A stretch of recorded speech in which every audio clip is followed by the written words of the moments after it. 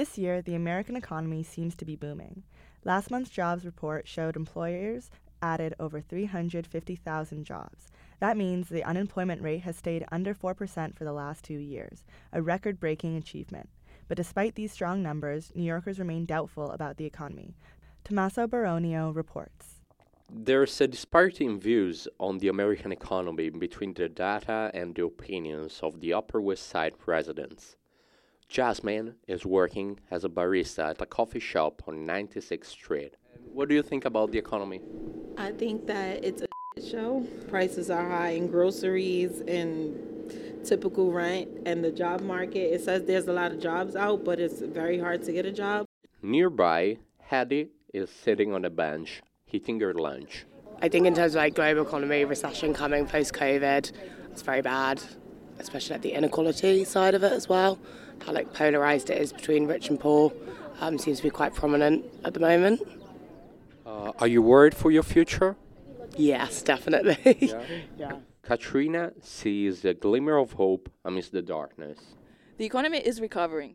The society seems more stressed about it because of the media misrepresenting information rather than because of what's actually going on. Yeah.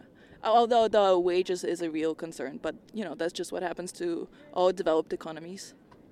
Guys, what's happening? Americans never had so many jobs. What we are experiencing now is some inertia from the high inflation we had a year ago. This is Daniel DiMartino. He's getting his PhD in economics at Columbia University. Unemployment is not the only thing that matters. People's real wages matter. If everybody has a job but everybody's making 10% less, then that's not a good economy, right?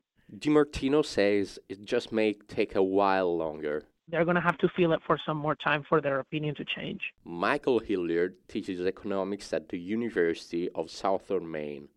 He says a lot of Americans are still living paycheck to paycheck. You have that large part of the population kind of close to the bone, and you get hit by some really sharp price increases, and it's going to have a big impact on your psychology. He says people feel vulnerable right now.